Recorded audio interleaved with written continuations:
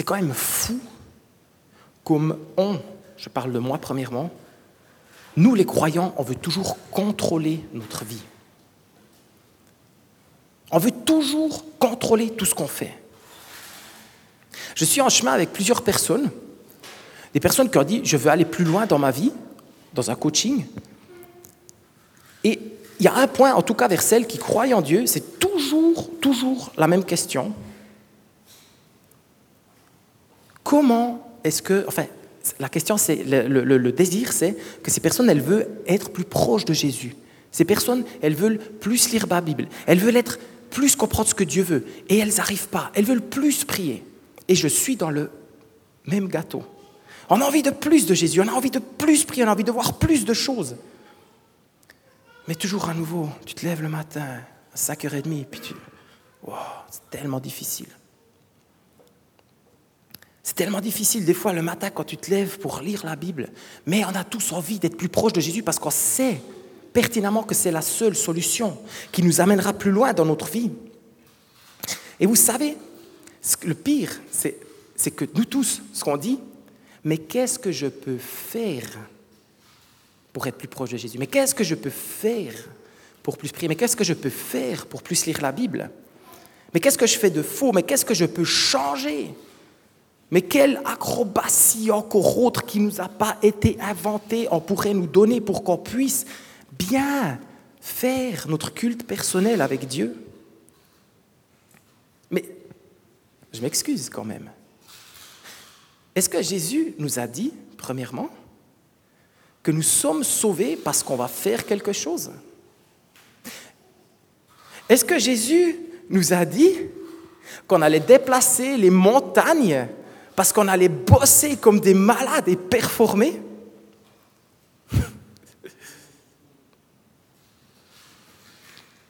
Non. Il a dit, c'est par la foi. Parce que vous avez confiance en moi que les montagnes vont être déplacées. C'est par la foi que vous aurez une relation avec moi. C'est par la foi que vous êtes sauvés. C'est par la foi que les choses vont se passer. Pourquoi je vais avoir une meilleure relation avec Jésus? Parce que j'ai la foi. Au travers de la foi. Pourquoi est-ce que je vais grandir en Jésus? C'est par la foi. Pourquoi est-ce que je viens monter la sono ici le samedi à 10h? C'est par la foi. Pourquoi est-ce que j'ai traité les vaches ce matin? C'est par la foi. Pourquoi est-ce que je suis allé travailler à la fête du village toute la nuit et je viens ici à la célébration? C'est par la foi. Pourquoi tu fais ce que tu fais? On est appelé à le faire par la foi.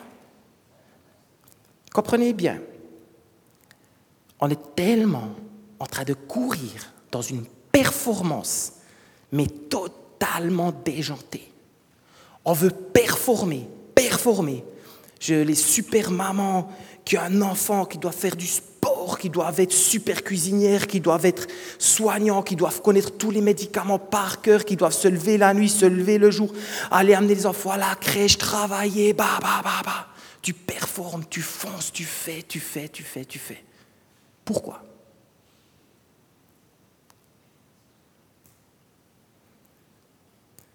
Ce que j'aimerais vous dire aujourd'hui, tout ce que vous faites, enfin plutôt, ce que je veux dire, c'est pas de rien faire. Bosser à fond. À fond. Moi, j'aime donner toutes mes tripes. Aller à fond. Mais par la foi. Et là est toute la différence. Si tu fais les choses pour les faire, à un moment donné, tu ne vas pas y arriver. Mais si tu crois réellement que Jésus t'a envoyé là où tu vas aller, au travail, là où tu vas aller faire ceci ou cela, et que tu y crois, toute ta vision des choses et toute ta vie va être changée et transformée.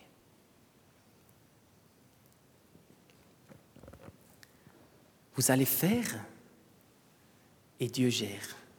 Vous allez faire et vous allez voir que le Saint-Esprit est en action. Vous allez faire par la foi et vous verrez que Dieu gère toutes choses. Et vous, ce que vous avez à faire, c'est simplement de faire et de lui faire confiance par la foi. Ça amène hyper de la légèreté, non?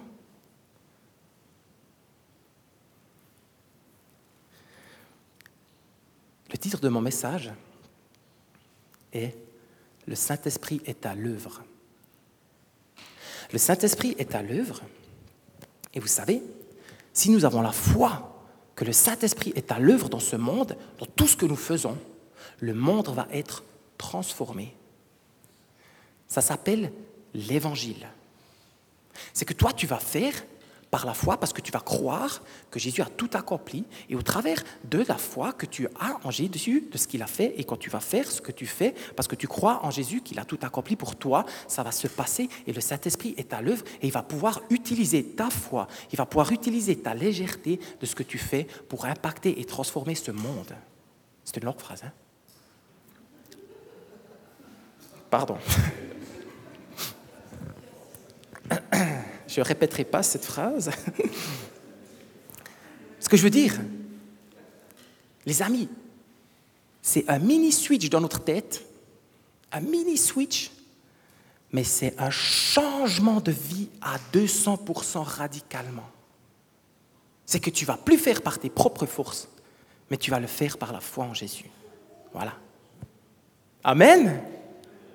Le Saint-Esprit est à l'œuvre et c'est tellement bon. C'est tellement bon parce qu'il nous a été envoyé et aujourd'hui on veut le fêter parce qu'il nous a été envoyé. J'aimerais vous prendre avec moi dans deux aspects principaux de ce que le Saint-Esprit est en train d'œuvrer en nous et dans le monde et j'aimerais un peu les développer. Ce ne sera pas exhaustif et ça ne sera pas hyper approfondi, mais j'aimerais juste vous amener dans ce domaine où tout à coup vous dites « Ah yes !» Le Saint-Esprit, il est là et vous allez voir comment il est en train d'œuvrer déjà dans votre vie. Et j'aimerais que vous puissiez avoir la foi, que votre foi soit augmentée pour pouvoir croire qu'il est vraiment à l'œuvre. Mais avant ça, j'aimerais simplement vous reprendre, je ne sais pas si vous vous rappelez la dernière fois, on s'était vu ici, c'était un message avec beaucoup d'émotion par rapport à ce brisement, cette humilité, l'évangile, vivre libéré. Je ne vais pas revenir dessus et refaire un résumé de ce qu'on a vu, vous pouvez peut-être même aller le voir, plutôt l'écouter en podcast, mais le plan de Dieu, l'Évangile. Et j'aimerais vous reprendre là-dedans, un petit coup, le Saint-Esprit à l'œuvre. La grande histoire, ok? Je vous reprends dans cette grande histoire. Vous voyez, la grande histoire, c'est cet évangile au travers de toute l'histoire de la création jusqu'à la fin du monde, ou plutôt dans l'éternité. La création, regardez voir, où était le Saint-Esprit à la création? Il y a un endroit précis, il était en train de planer au-dessus de la terre informée vide. Et Dieu a dit que la lumière soit, et paf, la lumière était là. Le Saint-Esprit était à l'œuvre dans la création. Okay? Le Saint-Esprit était là au début. Il a créé toutes choses parfaites, jusqu'à créer l'homme et la femme remplis de lui-même. Okay? Donc le Saint-Esprit à l'œuvre depuis la création. Le Saint-Esprit est à l'œuvre quand on parle de chute, péché. Le Saint-Esprit vient nous convaincre de péché. Okay? Le jour où tu réalises « Oh, mais je suis un pécheur. Oh, mais là, j'ai fait faux. » C'est le Saint-Esprit qui vient te convaincre. Le Saint-Esprit, qu'est-ce qu'il a fait à la rédemption avec Jésus quand il était mort? Il a ressuscité des morts. C'est le Saint-Esprit qui a ressuscité Jésus des morts. Et aujourd'hui, le Saint-Esprit est dans cette restauration. Le Saint-Esprit a été envoyé pour qu'il puisse œuvrer au travers de nous sur cette terre. Le Saint-Esprit, il est dans tout cet évangile. Et voyez, ce que j'aimerais vous dire ici, c'est que l'évangile, ce n'est pas la grande histoire. L'évangile qui nous sauve. C'est l'évangile du royaume. OK? C'est l'évangile du royaume. C'est en fait l'œuvre de Dieu au travers de toute l'histoire est une bonne nouvelle. Jésus, à un moment donné, dans Matthieu 4, 23, il a dit la bonne nouvelle du royaume. Il est venu proclamer la bonne nouvelle du royaume des cieux en guérissant les gens de toute maladie, de toute infirmité. C'était l'évangile du royaume. Et ce n'est pas cet évangile ici qui nous sauve. Et j'aimerais vraiment souligner ça. Pas qu'on dise « Ah, l'évangile, c'est une histoire, c'est cool. » Non. L'évangile qui nous sauve, c'est cet évangile de la croix. Et c'est que cet évangile-là. Et au travers de cet évangile de la croix, Jésus, qui nous sauve, nous rentrons dans cette grande histoire du royaume. En fait, on y est déjà dedans avant, mais on est sauvé au travers de la croix de Jésus. Et ça, c'est très, très important de pouvoir comprendre dans Éphésiens 1,13, cet évangile qui vous apporte le salut. Oui, c'est aussi en Jésus que vous avez cru et que vous avez obtenu de Dieu l'Esprit Saint qu'il avait promis, par lequel il vous a marqué de son sceau en signe de lui, que vous lui apparteniez. L'évangile du royaume, c'est cette histoire, mais l'évangile qui nous sauve, l'évangile de la croix, c'est Christ. Au travers de Christ, on arrive dans toute cette histoire. Au début, tout était parfait, on n'a pas réussi, on avait besoin d'un super-héros, et à la fin, il y a la restauration, tout redevient parfait au travers du Christ. Je voulais préciser ça. Il y en a des qui contredisent, ils disent non, l'évangile c'est la croix, d'autres ils disent l'évangile non, c'est l'histoire. Moi je crois qu'il y a les deux aspects, point. Et comme ça c'est réglé. Voyons cela avec des yeux simples, concrets, de confiance. Le Saint-Esprit est à l'œuvre au travers de toute l'histoire. Le Saint-Esprit est à l'œuvre aujourd'hui dans ta vie. Amen. D'un côté, j'ai dessiné une... Quelqu'un devine ce que c'est? Oh purée, je dessine bien. Ou bien plutôt, vous devinez bien. C'est une balance, voilà. Le Saint-Esprit, il œuvre d'un côté où il nous travaille. Ça s'appelle la sanctification. De l'autre côté, le Saint-Esprit, il travaille au travers de nous pour impacter les autres. C'est-à-dire la mission. Je vais écrire un petit peu. Sanctification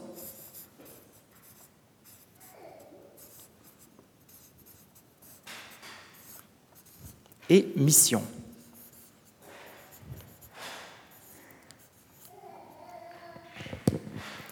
Tite 3, 5. S'il vous a fait... Je prends au milieu du passage.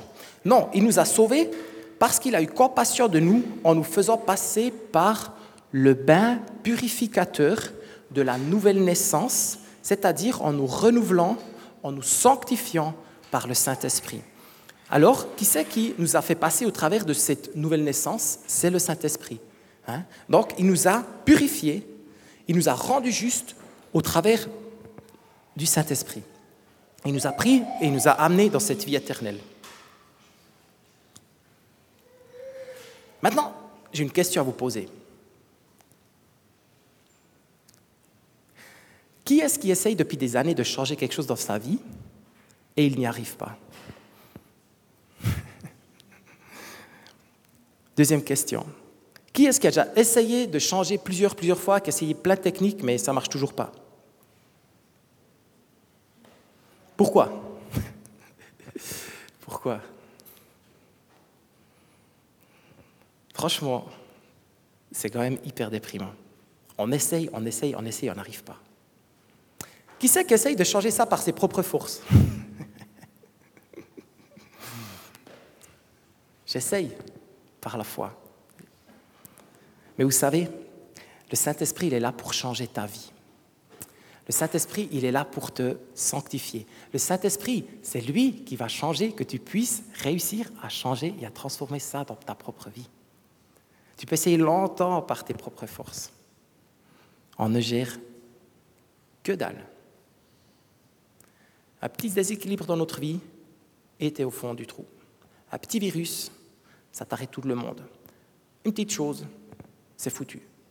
En fait, le Saint-Esprit, il est là pour gérer ta vie. Le Saint-Esprit, il est là pour purifier, pour sanctifier. Le Saint-Esprit te rend saint. Saint-Esprit te rend saint, sanctification. Et il t'amène dans ce processus, et il va t'amener, si tu as, un péché, où tout d'un coup tu critiques toujours, ou bien où tu as des soucis avec des sites qui sont malveillants, qui sont malsains. Ce que j'aimerais te dire, c'est pas maintenant « Oh, Saint-Esprit, j'attends que tu viennes me sauver ». Non, bats-toi. J'ai dit « bats-toi par la foi, à fond ». Si ta main gauche te fait chuter, coupe-la, jette-la loin, c'est un peu extrême, mais s'il y a quelque chose qui te fait chuter, mets tout ce qu'il faut pour ne pas chuter. Mais fais-le par la foi. Le Saint-Esprit œuvre. Il œuvre dans ta vie par la foi. Il va changer ce qui est malsain en toi en quelque chose de sain. Il a tout accompli, Jésus, pour toi. Et aujourd'hui, tu oses rentrer là-dedans. Tu oses le vivre. Regardez, ton caractère. Je parle de caractère.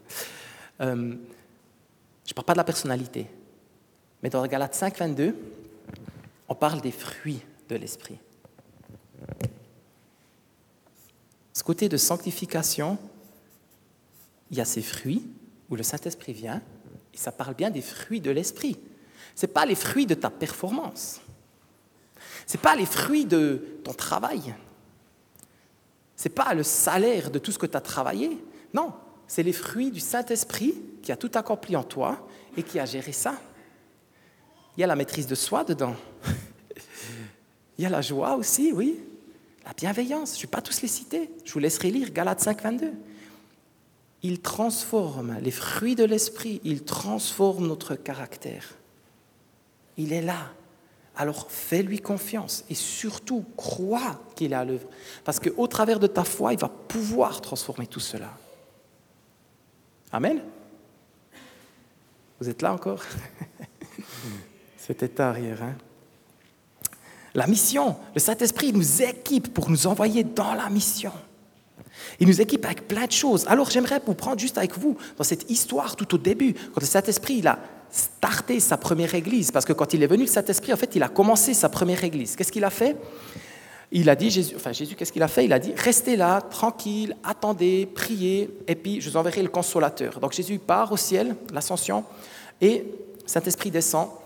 À la Pentecôte, ils étaient en train de prier. La Pentecôte, c'était cette fête où ils venaient fêter la venue de la loi de Dieu, 50 jours après leur sortie d'Égypte, après la Pâque justement, et ils venaient là, ils faisaient la fête et tout, et il y avait des gens de partout, c'est écrit là dans Actes 2, 7, ils venaient de l'Égypte, la Pamphylie, la Judée, Mésopotamie, partout, ils parlaient tous des autres langages, et ils priaient, et tout d'un coup, le Saint-Esprit a commencé à les équiper.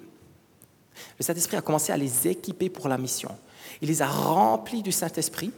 Il y a des flammes qui sont mises sur leur tête, des témoins. Il a dit quoi, Jésus? Vous serez mes témoins. Vous serez remplis du Saint-Esprit. Vous serez mes témoins à Courgémont. Vous serez mes témoins partout où vous êtes, où tu habites. Tu mets ton nom de village. Vous serez des témoins premièrement là et jusqu'aux extrémités de la terre. Et en fait, tous ces gens, ils ont commencé à parler d'autres langues qui étaient remplies du Saint-Esprit. Il les a équipés ici par un don qui s'appelle le parler en langue, ou des dons, il y en a d'autres encore, qui est se parler en langue, et puis ils ont commencé tous à parler en langue, et les gens ils étaient là, wow, mais qu'est-ce qui se passe?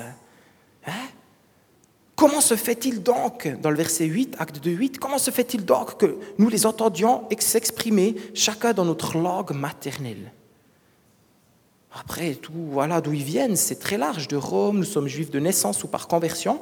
Nous venons de Crète, de l'Arabie, et pourtant chacun de nous les entend parler dans sa propre langue. Écoutez bien, de quoi? Des choses merveilleuses que Dieu a accomplies. Waouh! Ils n'en revenaient pas. Plongés dans une grande perplexité, ils se demandaient entre eux, mais qu'est-ce que cela pourrait bien dire? Alors, c'est ceux qui essaient de comprendre. Puis les autres, les moqueurs, ils disaient « Wouah !» Ils étaient à la fête du village de Courgémont, ils sont complètement bourrés, quoi. Ils ont bu plein de vin doux.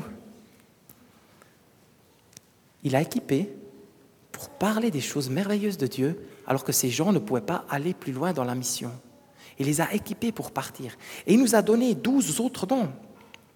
Enfin, en tout, plein d'autres dons qui nous a équipés. 9, qui nous a équipés pour aller et pour partager l'évangile, la prophétie. Je ne sais pas, moi, si vous avez déjà eu une fois eu un don de foi, où tout d'un coup, voilà, il y a quelque chose qui se passe devant vous, et tout d'un coup, vous savez pertinemment que Dieu va faire ce miracle. C'est tellement bon. C'est un don, c'est un cadeau. Ça m'est arrivé une fois ou deux. Une fois, je me rappelle très bien, il n'y avait vraiment plus aucune issue possible, c'était un cul-de-sac. Et puis, j'ai dit à Andy, tranquille, Dieu gère. Il ne faut plus se faire de soucis. Puis j'étais tellement en paix, et paf, une semaine après, le miracle s'est passé. Les portes se sont ouvertes. Tout à coup, vous recevez une parole, une impression. Partagez-la, essayez, c'est pas grave si vous faites faux. Une fois, j'ai reçu aussi devant plusieurs, enfin, ça m'arrive souvent, puis j'ai dit, voilà, il me semble que quelqu'un n'entend pas bien, il y a un problème avec l'oreille. C'est qui? Une fille lève sa main, ouais, c'est moi. Et puis j'ai dit, je vais prier encore pour toi, je prie. Et à la fin, elle me dit, c'est incroyable. Quand tu as prié, donc j'étais dans une salle remplie comme maintenant, et puis à la fin, je viens, puis je dis, elle vient vers moi, elle me dit, ouais, c'est impressionnant, quand tu as prié, tout à coup, c'est... Mon oreille s'est ouverte et j'entends de nouveau bien, j'entendais presque bien, un peu comme si elle était bouchée. Et Dieu a débouché cette oreille. Dieu agit, tantôt d'une manière, tantôt d'une autre. Il est en action. Il vous équipe avec ses dons. Tout seul, vous n'y arrivez pas. Le Saint-Esprit est à l'œuvre au travers de toi, par la foi. Ça joue? Je continue? Oui, ok. Vous osez dire non aussi, hein? Non. Le Saint-Esprit est à l'œuvre et il nous enseigne. C'est écrit dans Jean 14, 26. Le Père enverra... Mais le défenseur, le Saint-Esprit, que le Père enverra en mon nom, vous enseignera toutes ces choses et vous rappellera tout ce que je vous ai dit moi-même. Le Saint-Esprit nous enseigne. Ce n'est pas fini, les amis. La Bible est en train de continuer d'être écrite au travers de nous tous, au travers de ce que vous vivez. Et le Saint-Esprit, il ouvre le surnaturel pour la mission.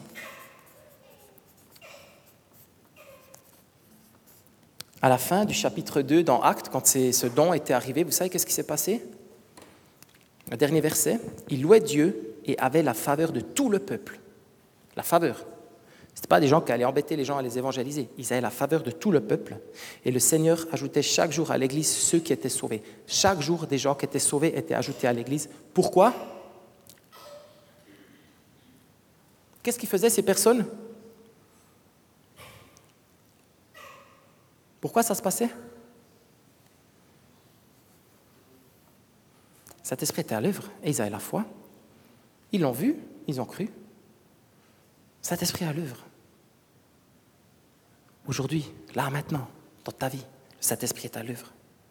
Et c'est pour ça que tu peux avoir, et tu l'as sûrement déjà, la faveur des autres personnes. Et c'est pour ça que chaque jour, des gens s'ajoutent à l'Église. Alors, peut-être pas à droit à Move, mais je rêve de ça. Je rêve que beaucoup de personnes viennent à Christ encore. Non pas pour les embêter avec des réunions, mais parce que leur qualité de vie est tellement supérieure quand tu commences à vivre par la foi et plus par tes propres performances. Amen.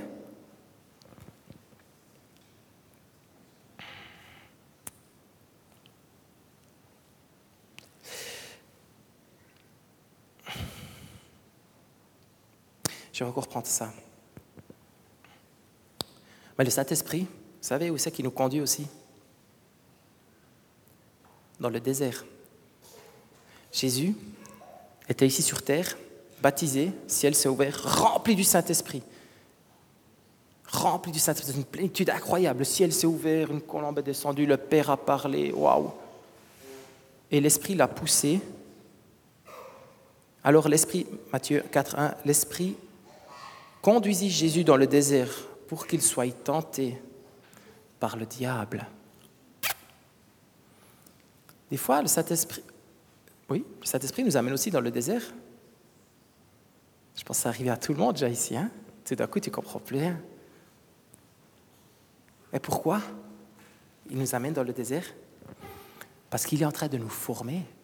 Il est en train de nous montrer qu'on n'y arrive pas nous-mêmes, mais que c'est lui qui est à l'œuvre. Et de l'autre côté, le Saint-Esprit nous guide pour la mission. Il a même des fois, dans Actes 16, 6 à 10, c'est écrit que Paul, il était là en train de se balader dans toute cette Asie mineure. Actes 16, 6, ils traversèrent la Galatie, la Phrygienne, parce que le Saint-Esprit les avait empêchés d'annoncer la parole dans la province d'Asie. Saint-Esprit, tantôt, il nous amène dans un lieu totalement désert. Tantôt, il nous amène dans un lieu ou bien il nous arrête pour nous amener dans un lieu où tout d'un coup il a retrouvé ce Macédonien, puis il a annoncé l'évangile et il y a eu le réveil. Il nous conduit. Est-ce que tu sais quand c'est que le Saint-Esprit te conduit? Est-ce que tu discernes quand le Saint-Esprit t'amène à une place ou à une autre? Est-ce que tu as déjà réalisé, tout d'un coup, il y a des projets, tu fais, ça ne va pas, tu sens, attends, stop. Saint-Esprit, je pense que tu me dis stop. Il y a d'autres choses, tu fais, paf, il y a tout qui s'ouvre, ça se passe. Saint-Esprit est là. Soyez sensibles à lui. Il nous remplit d'une plénitude incroyable. J'aimerais vous prendre avec, dans ce côté de 1 Corinthiens 14, à un moment donné, Paul, il parle de la prophétie et du parler en langue. Il dit la prophétie, c'est trop bien, c'est trop important. Le parler en langue, c'est moins important. Mais il dit, moi, je parle beaucoup plus en langue que vous tous. Et il dit que le parler en langue, c'est quelque chose qui va venir et qui va vous donner tout simplement cette édification personnelle. Que je vous ai dit, comme vous le saviez, je suis passé par un temps difficile. Le matin, je me levais. Vous savez de quoi je rêvais le matin quand je me levais? C'était que ce soit le soir puis que je puisse aller au lit parce que j'étais déjà fatigué le matin. Je pense que d'autres l'ont vécu pire que moi, peut-être, mais c'était horrible. Tu te lèves le matin, tu te dis « Ah, est-ce que je me réjouis d'aller au lit ce soir ?» C'est long ces journées. Et là, c'est là que par la foi, tu prends le courage de te lever. Tu ne peux plus te lever. J'étais à genoux dans mon bureau et je disais « Jésus, je ne peux pas. J'ai pas de force, j'arrive pas. Mais toi, tu y arrives. C'est pas par mes forces, mais c'est par ta force. » Et là, j'ai prié en langue, les amis. Et une telle présence m'a envahi, une plénitude. Waouh! Vous savez, cette plénitude où tout à coup, c'est presque, ça sature presque. Puis tu es là, ah, c'est juste trop bien. J'ai plus envie de partir de ce lieu. C'est une plénitude incroyable.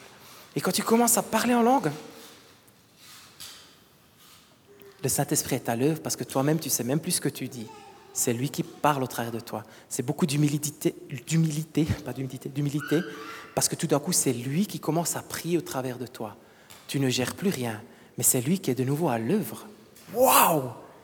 Toi, tu ne sais même plus quoi prier, quoi demander. Et lui, il met exactement les paroles que tu as besoin dans ta bouche à ce moment-là pour que tu puisses te lever et avoir le courage pour ta journée. Amen! C'est incroyable. Mais vous pouvez chercher dans chaque fine partie de la parole de Dieu et vous allez toujours trouver que Saint-Esprit est aux commandes, il gère. Et j'étais là, je me levais, waouh, des fois j'avais des émotions, mais horribles dans mon ventre. J'avais juste envie de crier ou bien de disparaître, de m'évaporer. Et de nouveau, je priais en langue et je sentais que Saint-Esprit était là. Tranquille, je suis à l'œuvre, je suis en train de transformer ta vie. C'est une métamorphose. La métamorphose, ça fait mal. Un grain, quand il vient à pousser, il meurt. Des fois, nous devons mourir pour arriver à avancer. C'est des processus, mes amis. Et se parler en langue, c'est quelque chose qui vient et qui te connecte directement au trône de grâce. Et ce Saint-Esprit a tout accompli. Et vous voyez, dès le début, acte 2, la première chose qui s'est passée, c'était se parler en d'autres langues. Parler en langue. Tout à coup, les gens ont commencé à parler d'autres langues. Ils ne savaient même plus ce qu'ils disaient. C'est Saint-Esprit qui a pris les rênes. Ok, mes cocos, maintenant c'est moi. Quand je prie en langue, c'est ok, Saint-Esprit, je ne peux plus, c'est toi qui gères. Quand tu pries en langue, c'est que tu donnes toute la gloire au Saint-Esprit. Tu donnes toute la gloire à Dieu. Et la prophétie, c'est exactement la même chose. C'est que tu reçois quelque chose et tu vas le partager. Il disait que la prophétie, c'était pour que d'autres personnes puissent comprendre ce que tu dis et qu'elles puissent reconnaître que Dieu est réellement Dieu. Et cet équilibre de nouveau entre le parler en langue, la prophétie, cette sanctification au travers du parler en langue, cette prophétie pour la mission, t'amène toujours plus proche du cœur du Saint-Esprit et du cœur du Père. Et j'aimerais maintenant vous partager, j'aimerais m'arrêter gentiment. J'ai l'impression que j'ai beaucoup parlé. Ça joue, vous êtes là? Oui.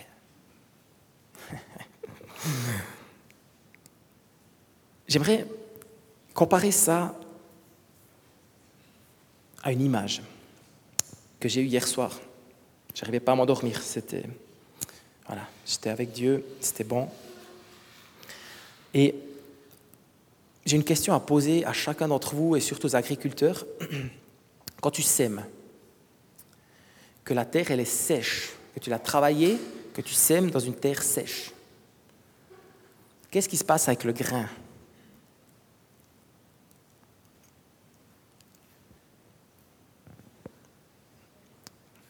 Rien, oui, petite rien, donc je pense qu'il passe pas.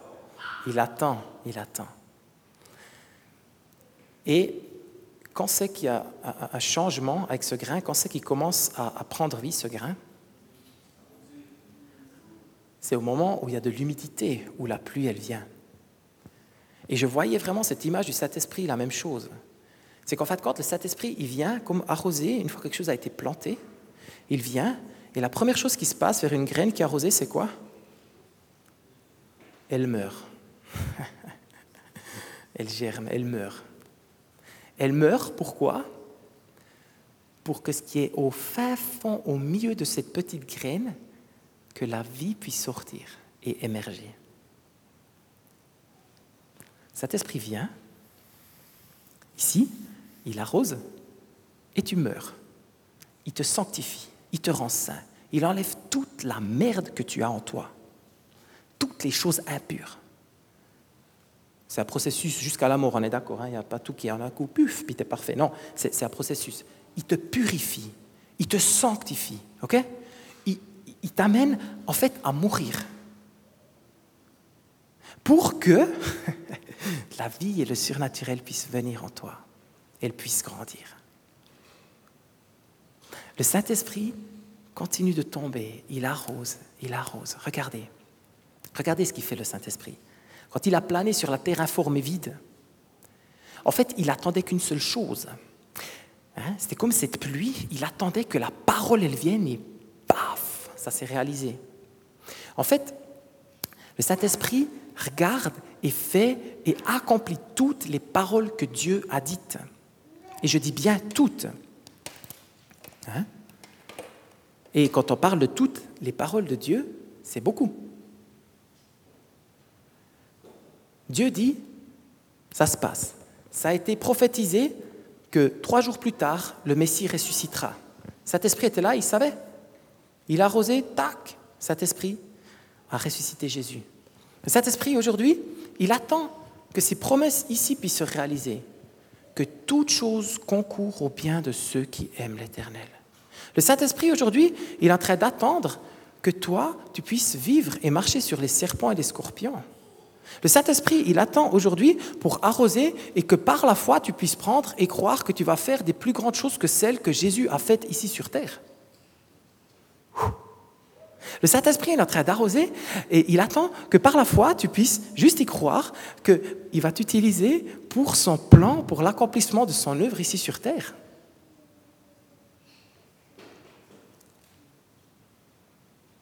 C'est chaud, hein? Le Saint-Esprit, il est en train d'arroser cette graine que tu es. Est-ce que tu laisses venir cette humidité jusqu'à toi? Est-ce que tu te laisses mourir? Est-ce que tu te laisses rendre vulnérable ou tu restes sur une coquille dure comme ça? Ou est-ce que tu te laisses briser puis dire, par la foi, je me laisse briser, je maîtrise que dalle, je n'y arrive pas. C'est un magnifique processus, violent des fois, violent, mais le Saint-Esprit est à l'œuvre. Le Saint-Esprit est à l'œuvre. Et toi, donne tout ce que tu as, mais fais-le par la foi, s'il te plaît, mon ami. J'aimerais vous laisser ce verset pour finir dans 1 Thessaloniciens 5, 19. N'éteignez pas l'action du Saint-Esprit. Ne méprisez pas les prophéties. N'éteignez pas l'action du Saint-Esprit, ne méprisez pas les prophéties. Encore hier, j'ai reçu une prophétie de quelqu'un ici dans la salle qui a confirmé 3 autres prophéties que j'ai reçues dans ma vie. Tellement beau, tellement encourageant. Continuez à vous envoyer les prophéties les uns les autres quand vous ressentez quelque chose. Continuez à écouter ce que Jésus vous dit. Partagez-les, ne méprisez pas les prophéties. Et comme cette personne l'a très bien fait, si ça ne te parle pas, ne le prends pas, tranquille. Hyper clé. Mais si ça te parle, prends-le. Dieu t'utilise. On est une église, les amis, on est une famille. On est les élus de Dieu pour pouvoir amener la vie dans ce monde. Je suis tellement touché, vous savez, je suis tellement ému de tout ce qui se passe. Je suis tellement heureux que Dieu m'ait amené dans ce processus de brisement et de restauration. Je suis tellement heureux que Dieu m'ait amené dans cette sanctification pour qu'il puisse sortir, ou plutôt qu'il puisse éliminer toute cette, je m'excuse du terme, je le répète, cette merde qui était en moi. Et je vais continuer de me battre. Je me suis battu, je continue de me battre. Mais lui, il gère. C'est depuis qu'il est venu dans ma vie que ça a commencé à changer. Mais je suis tellement heureux. S'il vous plaît, lâchez les armes, faites confiance à Dieu, ayez la foi, croyez qu'il gère, croyez que le Saint-Esprit est à l'œuvre dans ta vie, croyez que le Saint-Esprit est à l'œuvre chez vos voisins. Ne stressez pas. Lâchez prise. Lâchez prise. Venez. Ça s'appelle l'Évangile. L'évangile, ce n'est pas tu dois faire ceci, tu dois évangéliser, tu dois faire cela. C'est tu oses maintenant être qui tu es réellement et laisser germer ce que Dieu a créé dans ta vie.